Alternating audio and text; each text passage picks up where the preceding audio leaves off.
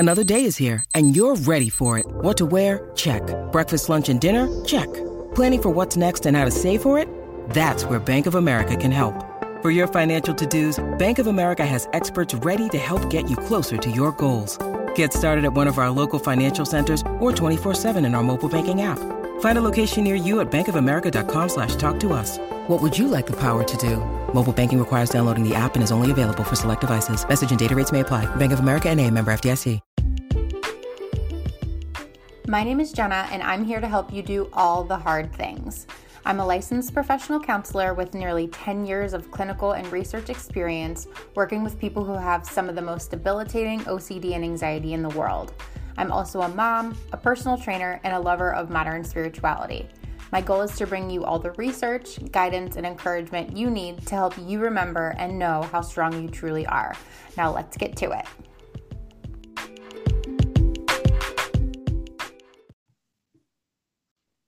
All right, guys, welcome back to another episode of All the Hard Things. I have one of my favorite people here with me, Miss Abby Green. I'm going to let her kind of roll here and introduce herself, but she is a life and business coach. She's a podcaster. She co-owns the Pursuing Her Purpose, which is a business that's devoted to helping the budding entrepreneur launch into their big ideas. She also co-owns the Herself podcast and community, which you might have heard me on a couple of months ago, actually a year ago. I can't believe that was that long already, but I really want Abby to, just show you her awesome personality, her awesome vibes. So Abby, thank you for being here. We're going to talk about some deep stuff today about rumination. I know this is going to help so many people. So Abby, first of all, thank you so much for being here. Introduce yourself, please, and talk to us about like how this nasty rumination has kind of, snuck its way into the corners of what all the awesome things are that you have going on. Oh my gosh, Jenna, that was such a good overview. And thank you again. Yes, the talking about rumination, I feel like every time I bring it up, it's like everyone's like, yes, me too. Yes, me too. And you do such a good job on your platforms and with your clients of just making it like easy and relatable and being like, hey, this is something that happens. These are things that can help. So I want to thank you for that, first of all, because it is something that just can overcome women. But I am a mother, I am a podcaster, I am a business owner, I am a wife. And I really want to focus on loving all those titles. Like that is one of the big goals in my life, is to not hit the pillow at night, so to say, and be like, I wish I would have done more with my titles today. It's like, I really want to be able to shine in all of those. And that's one thing that I do on my Instagram platform at Abby Rose Green, and definitely on the Herself podcast, as well as the Pursuing Her Purpose podcast. But rumination is something that I don't even want to say the word plagues me, but it kind of does. Like it just has been part of my life for as long as I can remember. And I know also just how heavy it can feel for other people, because I'm a business coach and I'm a life coach. And the combination of having therapy, so I see a therapist, I also see my own life coach. So having that combination of therapy and coaching, it just comes up so often. And I know that I've been able to work through a few things as it relates to food, for instance. I used to ruminate about food with a binge eating disorder for over 2 decades, and just how much it opened up. So how much it opened up by not having that space filled with sand in my mind. It can honestly feel like sand sometimes, just sinking you down. So it's just been so eye-opening for me, and I'm excited to continue this conversation with you. Yeah, so many things there. So the word rumination, obviously, like with my community, I think a lot of people will resonate with that word, but I don't really think, and I've been open about this on other podcast episodes too, I don't really think that there's a functional difference between rumination and worry. Obviously, like they're used differently, and the people who aren't familiar with rumination might just call it worry, but really it's exactly the same thing. Again, functionally, I don't see any huge difference there. So rumination to me, and Abby, I'd love to hear like your description of it. But rumination to me, for those of you who are not totally sure, is going to be that repetitive, just like reviewing and overanalyzing of something that happened, or overanalyzing of a thought. Dr. Michael Greenberg, who is a pioneer in the world of rumination as it relates to OCD and anxiety, kind of more generally and more broadly describes it as the mental engagement with a thought, which is kind of like, well, shit, like I do that all the time, right? Like I'm always engaging with my thoughts. What does it mean to not do that? And so, it can be any mental engaging with a thought that can come in lots of forms. I just got off of a meeting where I have these doubts or these uncertainties, worries, intrusive whatevers about like, was that stupid? Did you talk too much? Should you have done that? Did you say something offensive? All these questions that I'm sure are super relatable. And if I ruminate about them, if I worry about them, that might look like trying to go back and replay the conversation, trying to reassure myself that that wasn't a big deal, try to envision myself in that other person's shoes about how what I said might have been interpreted. And so it can feel really helpful. Like, oh yeah, if I just think about this a little bit more, if I just envision this one more time, like then I'll know. But we never know. And we just end up going down that rabbit hole. We end up feeling less sure. We end up feeling less confident in our memories. And so for me, it's really, and for so many other people, it's like going in the past, like trying to almost like dig up old things that have happened, trying to like put it under a microscope and evaluate it and analyze it. So to me, that's rumination. So Abby, how does it show up for you? And what would be your kind of little definition of it?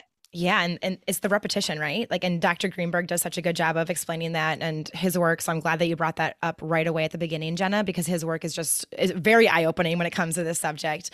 And rumination, just like, it's the repetitive over and over and over. To me, it happens, in the middle of the night. So like when you're trying to fix problems at 2 a.m., like nothing good is going to happen at 2 a.m. people. Like you can say, I'm just going to think about this for 5 minutes and then I'm going to have it all figured out. No. You're not going to figure anything out at 2 a.m. And you're not going to figure anything out with ruminating. So it can almost feel like you are problem solving, like you are getting somewhere. You're like, if I just think about it in this way, or if I put myself in their shoes, or if I look at it from this angle, then I'm going to have my answer.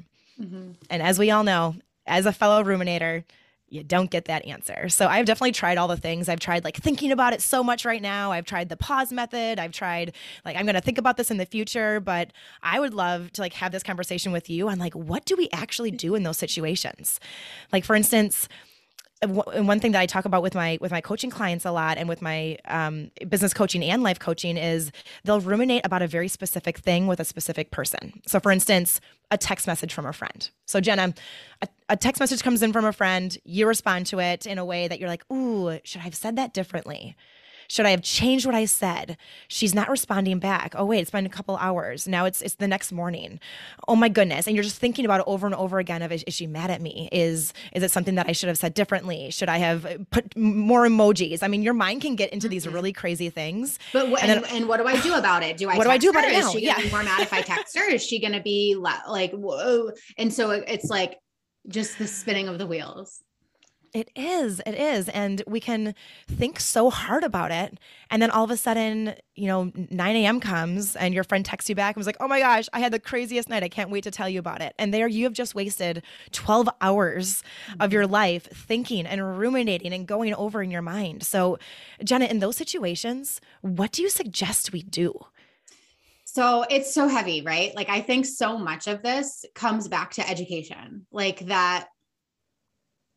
This is the trajectory, right? Like this is the trajectory. It happens usually with something that we value, right? Like we value these relationships. We value how we're seen in relationships. I always start by talking to people about how we sit with uncertainties all the time, right? Like literally when I have this in my mind and I think about all the things that I do on a day-to-day basis where I have to sit with that uncertainty and not know 100%, we do it all the time. If we send our kids to school, we're rolling the dice, right? Like there's some uncertainty there about like whether they're safe and whether they'll come home. Every time we get in the car, we sit with that uncertainty about, is someone going to be in a drunk driving accident with us or whatever, but we have to take those risks. And we don't even think about it, right? Because we've just repetitively put ourselves in that situation. We know that that's something that we have to do, but we do. We are all capable of sitting with that uncertainty.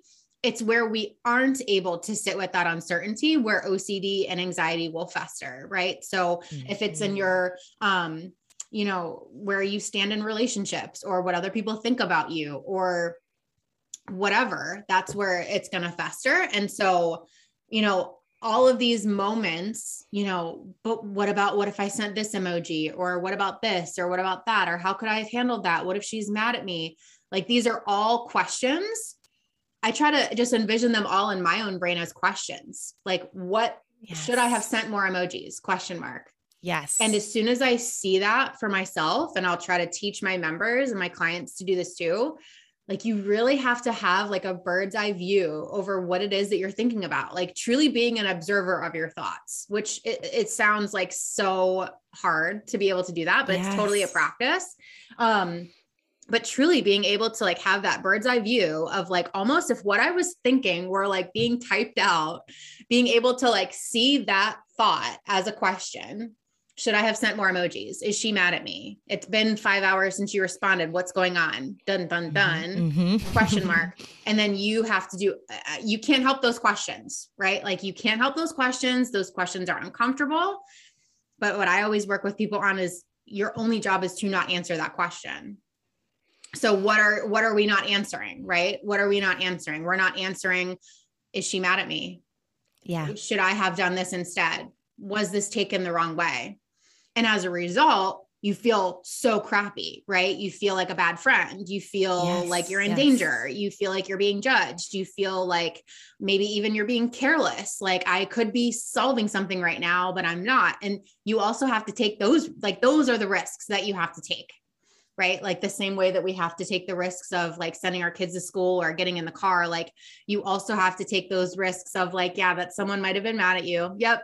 There might've been a better way to handle that situation. And you hang on tight. Yes. And you let it freaking feel bad. And I always encourage people too. This is a trick that I learned from Dr. Reed Wilson. He's like my fave person ever. He always talks about how like the content doesn't matter, like whether it's anxiety or OCD, fear, panic, whatever, tomato, that like you kind of separate it from like the proposition. So like, I'm really anxious that she'll be mad at me. That she'll be mad at me is irrelevant. Okay. I'm really anxious. And if you can hang out there and just live there and act with uncertainty, like continue to go and cook, continue to go and pick Owen up from wherever, or continue to go and do all the things, act with uncertainty. I'm really anxious. Forget the preposition that she might be mad at me. And you can sit with anxiety. You can sit with discomfort. We do it all the time. Right. Right. So yeah, there's a lot of little tips and tricks in there. I don't know if anything kind of resonated with you, but it all is so, I'm just going to preface it to say this is all so much easier said than done, right? It's all so much easier said than done, but that's why we exist. That's why we have coaches and we have therapists and all the things. But it's so much harder than it sounds. But even just taking one of those tips and going with it, like Jenna, if we can just remove that second part of the line, like think about how helpful that would be, like how supportive to our emotional health, to our relationships would that be? Like sitting with, I am anxious, period. Yeah. I'm anxious and I'm going to still put spaghetti on the stove. I'm anxious and I'm still going to pick my kids up from daycare. I am anxious. It gives me chills because as soon as just think of it literally like a preposition. Like, I'm anxious that she's mad at me. I'm really scared that my son's going to, grow up and be a psychopath. I'm really, I can't handle uncertainty about my relationship. Just remove every part after the preposition. I'm pretty sure that's the right grammatical term for it. When you have that second half of the preposition, that's when you're investing. That's when you're investing in the content that my son will grow up and be a psychopath, that my son will get hurt, that this person is mad at me. Of course, it's anxiety provoking to think about your son getting hurt. Of course, it's anxiety provoking to think that somebody is mad at you. But if we can take a step back and realize that this is just the doubt disorder, and that our type A personalities, like I know you are also Abby. Yep. Just our brain sending off like irrelevant threat signals that aren't actually there, then we can tolerate that. But then you're going to have that thought of, well, what if it is actually a real threat? We treat that like an obsession too. We treat that like a worry too. And you're going to have, it's practice, right? Like it's practice, and anxiety and rumination are awful. I call them like the cockroaches of compulsions and safety behaviors, because I feel like I feel like you can resist hand washing, you can resist asking for reassurance, you can resist all these things, but like at the end of the day, we're left with rumination. And it's like the survival of the fittest compulsion.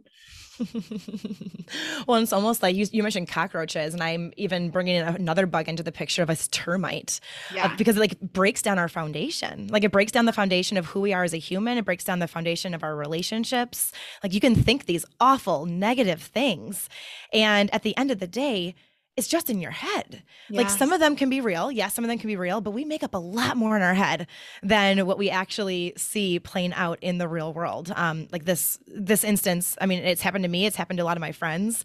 And afterwards you feel so silly, but the same thing happens when that text message comes in and you send one back, and then there's that blank reply or there's no reply. You're like, oh my gosh, what should I do? What should I do? It's like, okay, sit with this. I am anxious. Mm-hmm. I am anxious. And that is it. Yeah. And when you can really describe that feeling and like sit with that feeling instead of, the second part of it, it's like, no, this is where I am. This is what I know. Mm-hmm. And that second part, I'm going to still go on with my day. Yeah. And we're humans, right? Like it's human nature to, when you get invested in a thought that someone is mad at you, or that you're going to like have these social repercussions that you like are totally terrified of. Like it's human nature to get invested and to get emotional. And what happens when we're invested and emotional, we get super anxious, and then we want to do these compulsions and these safety behaviors. But if we can step back and realize that this is just doubt, this is doubt, this is my brain sending off potentially messed up signals. It's good for me to be unsure. It's good for me to be unsure. This is where I need to live right now in order to kind of overcome this, in order for this to not bother me next time. I think that's something that always keeps me going too, is like, maybe even to a fault. Like I'm always fighting for like next time, Jenna, like Jenna tomorrow, or like next week, Jenna. Like when again, like I just got off of a meeting where I'm like, oh man, like, should I have said that? Like, did I say something offensive? Like, was I too much or whatever? But I don't want to carry that around for the rest of my life. Like, that's not a fun way to live. I don't want to do that anymore. Like, I don't want to be 80 and still thinking those things and worrying about those things. And so I know that in order to help my tomorrow Jenna, or next week Jenna, or 3 years from now Jenna, if I want that pattern to change, I need to do something different. Like I can't keep going through the same ruminative process and evaluating my conversations and all that. So I let, like how I handle it, I let that go. Like I witness the question, like, oh my gosh, did I say something? Was I too much? And I do whatever it takes to not figure out that question. To me, it's like 57 times 18. Like I could figure that out in my head if I really wanted to, but I would have to invest in that, right? Like I would have to shut you out. I would have to stop doing what I'm doing. And I would have to invest my mental energy into figuring that out and applying my mental energy, taking it away from you and applying it to this problem. I can see that 57 times 18 or whatever the heck I said. Yeah. And I can see that. I can witness that number in my head, and I'm not going to solve it. Oh my gosh. I love that example, because I love numbers, but that type of math is like, wait, hold on. I'm gonna have to take out my calculator to do this one. However, at 2 a.m, we're still trying to figure out the exact same 57 times 18, just how it relates to our real world. So if you're looking at that and you're like, okay, I could figure this out, it's gonna take me a really, really long time, and I'm gonna have to shut the entire world out. That just makes a whole lot of sense, Jenna. That makes a whole lot of sense. But it feels, when we're in those moments, like, let's be real, it feels like we're sacrificing something, right? Like, yeah. So like, imagine Abby, like this all feels good right now. So people who are listening to you right now, it feels good to me right now, because we're like vibing. But when we're in that moment and like, we are actually hit with that worry and that rumination urge, like all of that is probably going to go out the window for a little bit. Why do you think it goes out the window? Because you're not the only one, right? Like everyone listening. Yeah. I mean, I want to figure out the situation. I think in that moment it's different, but what do you usually see, Jenna? I mean, for myself, it feels like I'm going to be I guess one of the fears that comes up, and one of the like justifications, as I call it, is like, I'm going to be uncomfortable until I figure it out. Right. Like I'm going to be uncomfortable until I figure it out. I'm going to be uncomfortable. And there's almost this like false illusion of like, if you just think about it a little bit more. That's what it is. Mm-hmm. That's exactly what it is. It's like, Uh-huh. and this time's going to be different. I'm going to figure it out this time. This time's going to be different, but nope, that discomfort. Oh man. Yeah. Yeah. It stinks. It really, really stinks. Yeah, I mean, there's just a pull, and it feels like irresponsible, right? It feels Mm-hmm. for someone who's very type A, like you and I are. Mm-hmm. Mm-hmm. We like our chip bags open a specific way. We sure do.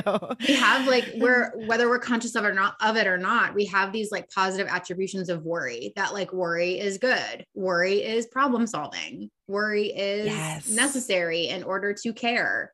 Right. So I don't know if you have any of those, but I definitely grew up with those. Like if for you're not sure. worried enough, then you don't care. Yeah, right. Like the people who worry the most are going to be the ones who care. And you brought up that chip bag and it made me giggle a little bit, but I'm also curious, like, let's pull this conversation into how rumination and scorekeeping might go together. Mhm. Because I know with my clients, even know with my husband, Colin, like the chip bag, for instance, every time I see the chip bag that's opened like a freaking monster or an animal got at it, I'm like, what is going on here? Like, nicely open it. It takes you an extra 6 seconds. And then for the entire life of that chip bag, we can enjoy it. And we all know it's not about the chip bag. Like, it's about all the other things that happen Right. before the chip bag. But one thing that I was talking with one of my clients about just a few weeks ago was this rumination that happens when these fights start to pick up. So it's like you have this argument with your husband and you're like, oh, I wish I would have brought up this. I wish I would have brought up this. I wish I would have brought up this. And the fight is already over. The argument is done, but you're still thinking about the negative things that you wish you would have said to your husband, to your partner, that you wish you would have brought up. All the things you're like, oh my gosh, I want this changed as well. So I know part of it goes into scorekeeping, which I also have a history with. How would you like coach people through this part of it, or with your clients, Jenna, on the scorekeeping and rumination as it relates to those types of relationships? Well, I think so much of what you're saying is super relatable, and so many women are going to just love it. I think so much can be gained from asking ourselves, WTF, like, what's the function? So in that moment, like when you are, and I do it all the time too, all the time. So like, just as an example, like what's the function of, even after an argument is over, what's the function of your brain going back and trying to like conjure up all of these additional points, right?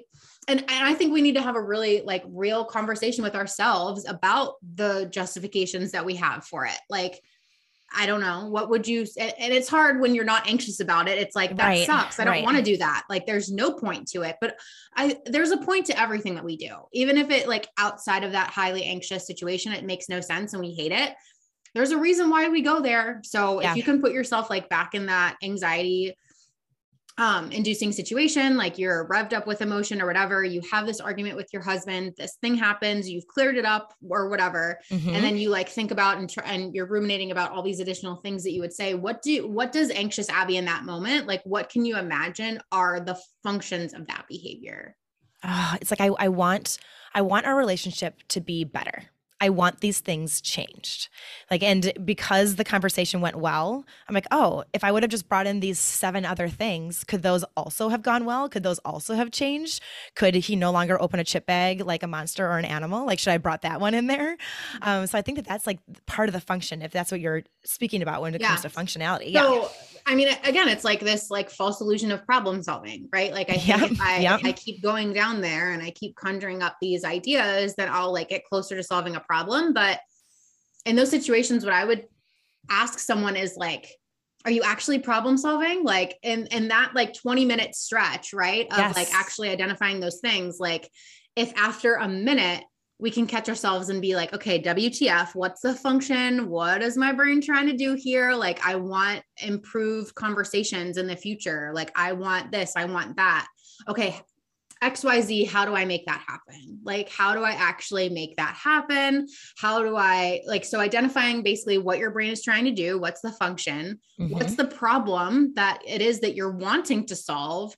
But then we have to delineate like the difference between problem solving and rumination. Rumination is it's in your head. It's not active. It's just this cyclical, repetitive thought process, right? Whereas problem solving is like action oriented. It's not done out of a place of emotion or urgency. It's, very just calm and rational, right? More importantly, it's action oriented. Like, okay, so I don't know if you can even pinpoint now or if you'd have to think about it, but like, what would be like, instead of ruminating and just like thinking of all these things, like what would be a way of even problem solving that, like more effectively and functionally? I mean, sending him a YouTube video of how to open a chip bag. I mean, I don't know, and even like if I can put myself in that position, I'm like, gosh, how do you help somebody who has done something for so long do it the right way? And I'm doing quotes right now, the right way, because even when I'm thinking about that, I'm like, people can do their own lives. Like, we're all human. I make mistakes. You make mistakes. Everybody makes mistakes. Do our mistakes look different than other people's? Also, yes. So that's like what first comes into my mind is another type of problem solving that way. Mm-hmm. Yeah. And just like, that doesn't help either. Yeah. I guess it's too, like, my question would be like, what do you want out of that situation? Do you want him to, I mean, and it's just a chip bag, but like, it's so not about the chip bag, like you've mentioned, right? It's about so many other things, but like, I would challenge someone to consider like, okay, what do I want from this situation? How do I actually like make active steps, like active problem solving to make that happen? Is it a boundary that I have to set? Is it, okay, here's your corner in the cabinet where you can do whatever it is that you want, open it however you want, but this is my corner and you can't like, that's more problem solving, right? And it might sound ridiculous, but it's also ridiculous to just be like digging up this old dirt in your head. Right. So I guess that would be my suggestion, is like trying to identify like, what's the function? What do I want out of the situation? And what do I need to do in order to make that happen? What do I need to do in order to make that happen? Yeah. And coming at it from that non-urgent, rational, calm way where it doesn't have to be solved that second. Like, I think that so many of these, it's like, no, this has to be figured out right now. Like, it can't wait another 10 seconds, it has to be figured out right now. And that's where that urgency and that anxiety comes in. But looking at it as a calm, rational approach that's action oriented. I mean, if I were to look at this and like really look at this, it's not the chips that are making me mad. It's like me saying something and feeling not heard. Like, it's me not feeling heard in the situation. And then if I take a step back, it's like, what basic needs am I actually not getting, where I'm feeling like other parts of me aren't being met or the standards aren't being hit. It's like, do I need to go like ask him to pick up the kids tonight because I'm being overworked with work and then daycare pickup? Is it that I need to go for a walk and just be by myself for a little bit? Do I need to drink more water? Do I need to get more sleep? Like, those are things that we can actually have control over, where figuring out how somebody else does something in their life, like, we don't have control over that other person. But what you do have control over is yourself, and asking yourself those questions of like, what is the unmet need behind all of this? 100%. And that rumination won't solve any of that. It feels so tempting. It feels so tempting to do that. And it's fine. Like, we can let it be tempting. We can let that anxiety be there. Like, oh, you really need to figure this out right now. This is really important. If you don't figure this out, something bad is going to, like, let all of that be there. But we have to commit to not going down that rabbit hole, like not answering those questions whatsoever. And acting with uncertainty, like we've talked about, right? Like, yep, I'm feeling anxious right now. I still got to go to the grocery store. Got to bring that with me. I'm not trying to figure that out. People always ask me like, well, if I'm not ruminating, what do I do? And it's like, do literally anything else. Like, I don't care if you pick your nose. I don't care if you go watch water boil, like, don't answer the question as much as you can. Don't answer the question.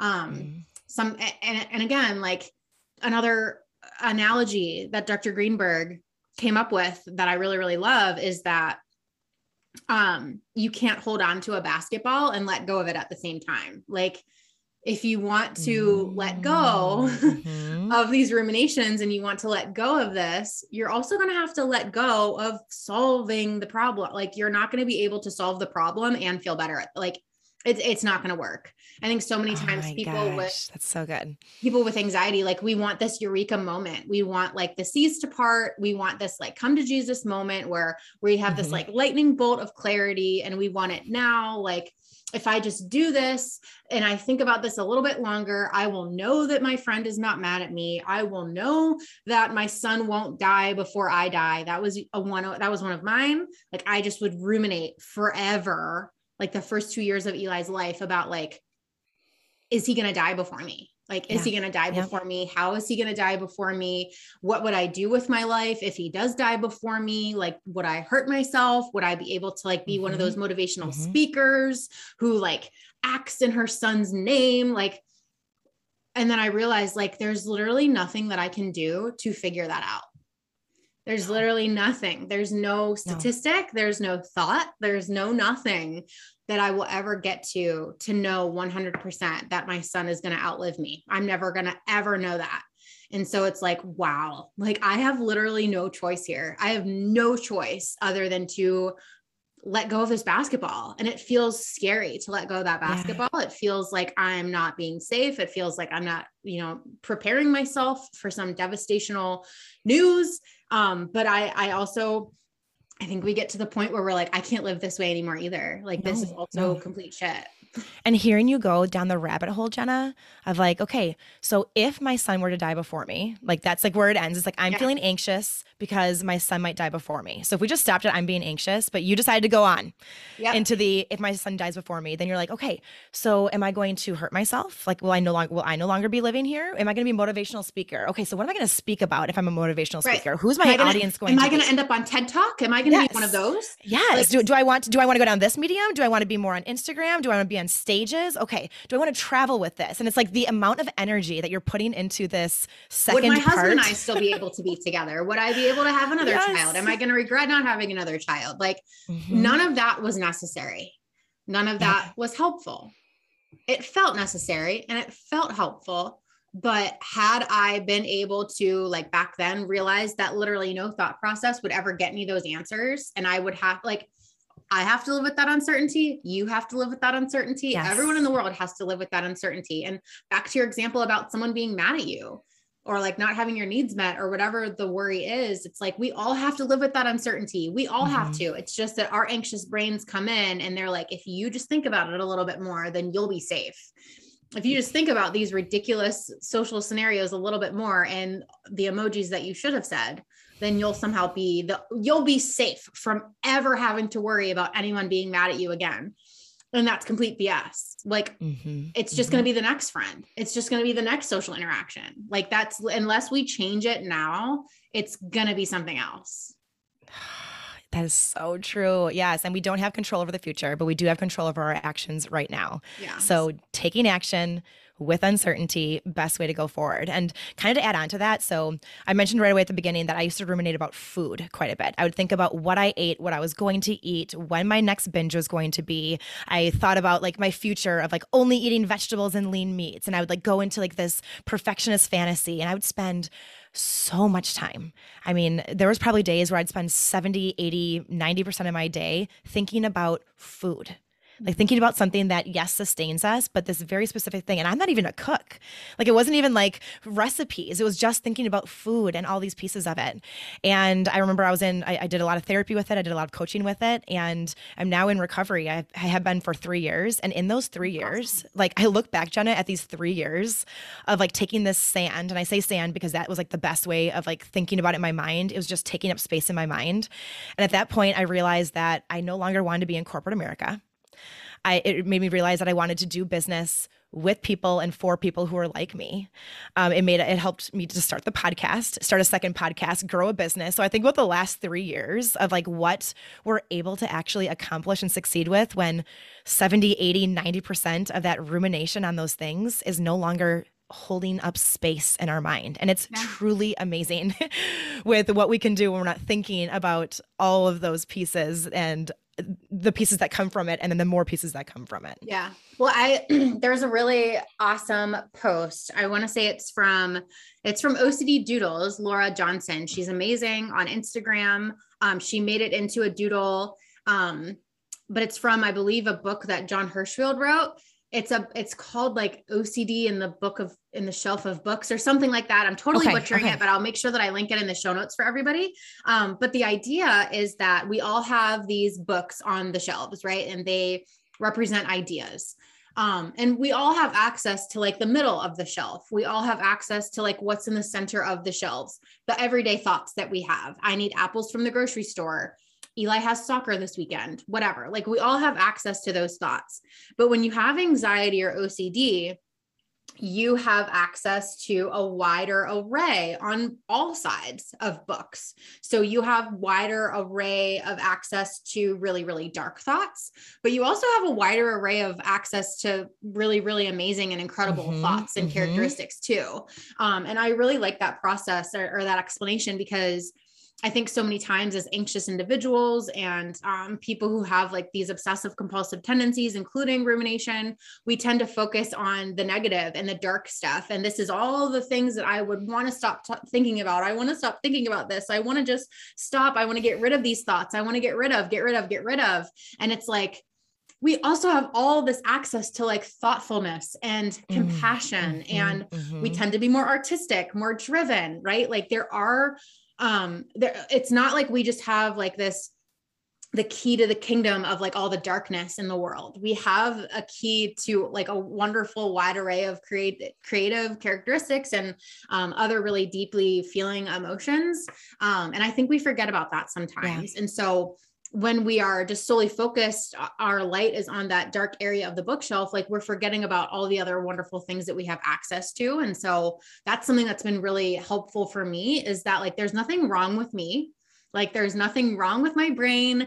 It is the way that it is. Like I have access to a lot of dark stuff. I have access to really horrific images, and I have the tendency, more than the average Jane, I probably always will, to want to ruminate and to go down those dark places and to doubt and to give into that.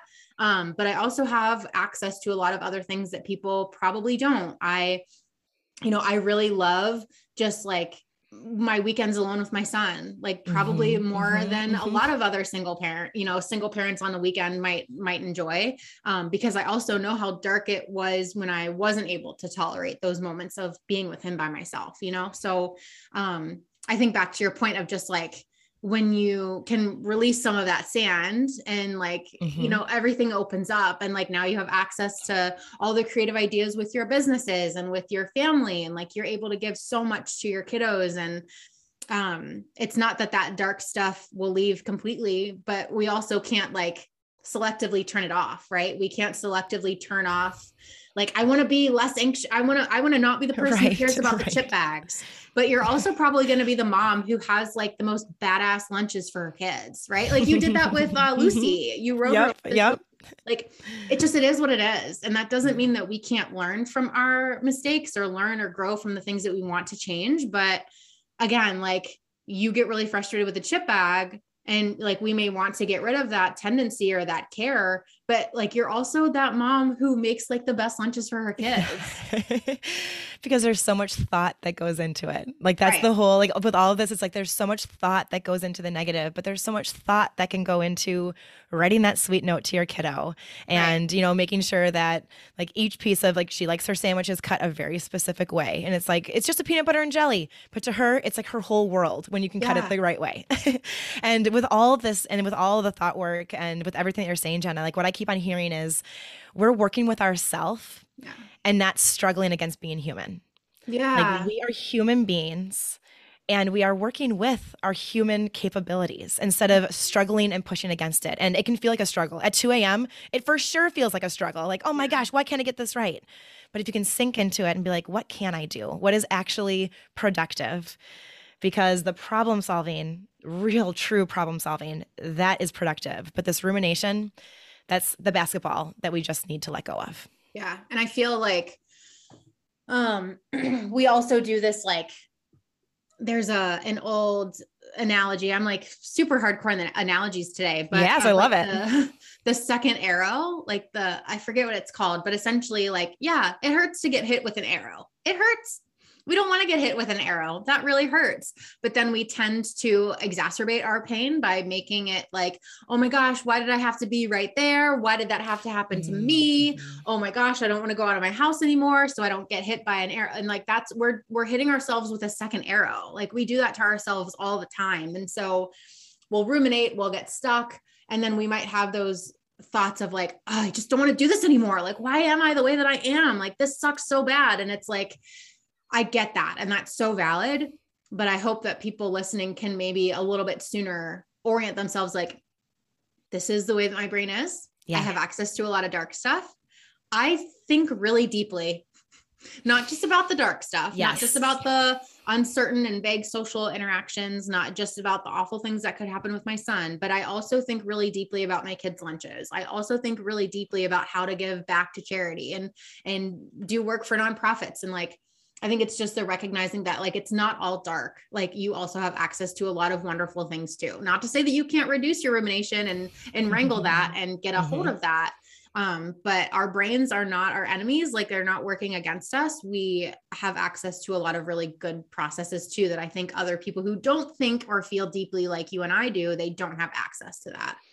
Oh, just so beautiful. That's so beautiful. So Jen, if we were to pull this all together, like I'm a person who likes numbers. I cannot do 57 times 18 in my head. However, I do like bring it all together with like 3 things. So I know like number 1, stop it at I am anxious and not going on to the second piece. What would you say is step 2 and step 3 for people that want to kind of kick this habit of rumination, or at least a place to start?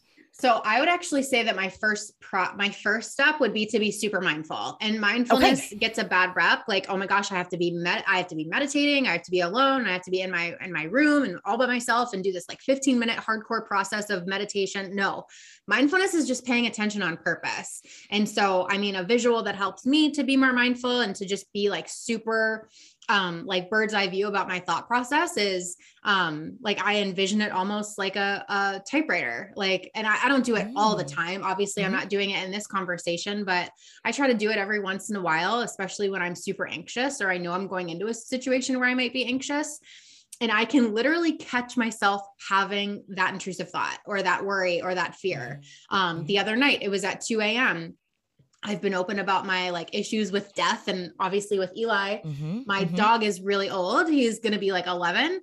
And I had this intrusive thought of like, well, what if he dies tomorrow and this is your last night to snuggle him? Like you should snuggle him a little bit tighter tonight. And even at 2 o'clock in the morning, like totally disoriented, and I never had those intrusive thoughts about my dog before. Granted, I have had them about Eli and other people, but never about my dog. I still was able to catch that in the moment. Again, it takes practice. I'm a therapist. I've been doing this since 2008. So lots of practice under my belt, but 2 a.m., completely disoriented, like half asleep. I was still able to witness that as a thought, as an intrusive thought and a what if, and I didn't answer it. I don't know. He could die tomorrow. I don't know that. And I'm not going to try to figure it out. And I then I was consistent in my actions as well. You know, I stayed and I didn't snuggle him. I didn't roll over and hug him or like check on him or anything. And so that would actually be my first. That would actually be my first recommendation. Mindfulness of the situation, like a typewriter. Okay. Paying attention on purpose and trying to witness when that question comes up and then doing whatever you can to not answer that question. That would be my number 1. Number 2 would be what you said, is to remove the content from it. Like try to uninvest and get very good at not investing in the content, because again, we're human. We're going to get invested in if we get invested, we're going to be anxious. So we need to recognize that this is just doubt. This is uncertainty, and that we can live with that, and that it doesn't actually have anything to do with the content. So I'm feeling really anxious right now. Yep. I just had that intrusive thought. I'm taking a risk here, so on and so forth. And we don't need to add any of the, like after that preposition, we don't need to add any of that. So that would be my second piece of advice. And then third is to stay consistent, because what's going to happen after you do those first 2 steps is you're going to have another doubt knocking in your head about like, well, are you sure about that? This is really serious. I mean, he is 11, he could die, and you're going to really regret that. Go back to step 1. You continue to be mindful about that. And you continue to, yep, that's a question. Are you sure about that? Like he could really die tomorrow. That's a question. I'm not answering it. I'm treating that like an obsession too. So it's literally 1, 2, 3. And then number 3 is going to happen. I think so many people give up at step 3. They're like, well, shit, that didn't work. This must not work. And it's like, obviously, like if it was that effective and it worked like that, I wouldn't have a job. Like we wouldn't need this therapeutic process, right? Like you have to stay consistent and you have to continually take those risks. And I haven't had that intrusive thought since, but I guarantee you, had I moved over and snuggled with him a little bit harder, had I given into that at any stage of that process, I would still probably be up worried about him. Yes. Yes. It's that step 3 that solidifies the action and the future going forward. It's that step 3 with consistency that's like, you're going to make a habit of this either way. You're going to make the habit of being able to drop that ball, or you're going to make the habit of just this last snuggle. Like, this is just the last snuggle, really. And tomorrow, so many people I'm not going to do it. Mm-hmm. So many people, this conversation feels really important. This is with someone that I need to be on good graces with. Yes. No. We treat it all. We have to treat it all. Like, we can't, I always say, like, you can't put out half a fire. Like, you can't just selectively determine like what you're going to ruminate about and what you're not, what you're going to sit with and what you're not. Like, you have to go all in. You have to truly go all in. Oh my gosh, Jenna, what a cool conversation. I love it. I feel like invigorated going forward. I like the 3-step framework. I like all the analogies. Thank you for being full of analogies. I'm a person who loves metaphors, loves analogies. So our minds are working together today. This has been so much fun. Got it.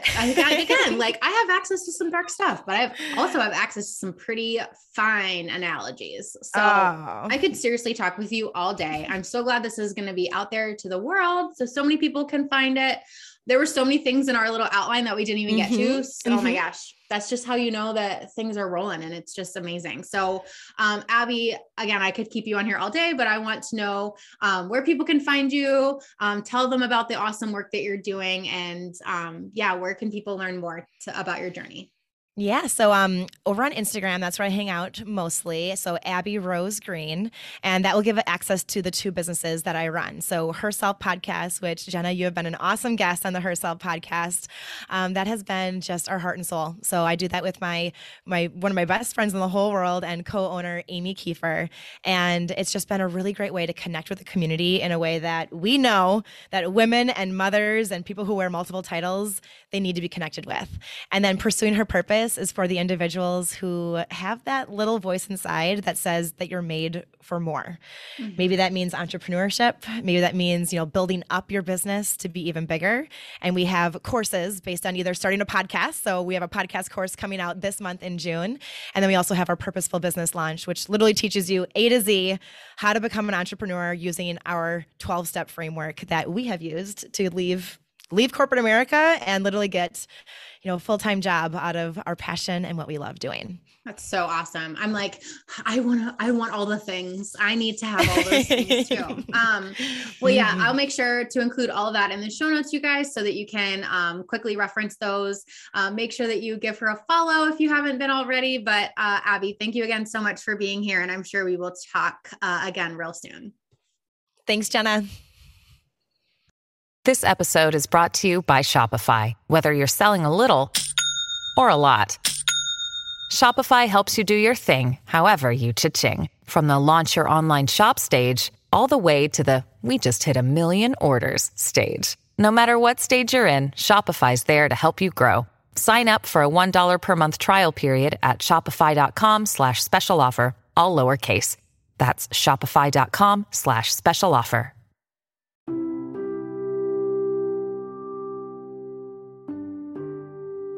For more information and resources, head to my website at www.jennaoverbaugh.com. From there, you can sign up for my email newsletter so you can make sure that you are the most up-to-date about upcoming resources, podcast episodes, blogs, challenges, and more. Also, check me out on Instagram at jenna.overbaugh and tune into some other episodes here while you're at it. As always, if you have a free minute, it would mean the world to me if you could please subscribe and rate this podcast. Subscriptions and ratings help me keep the podcast going and help me spread the word to other people who need these resources and they otherwise may not get them. With that said, thank you guys so much for tuning in. I really love creating these episodes for you. And until next time, keep doing all the hard things.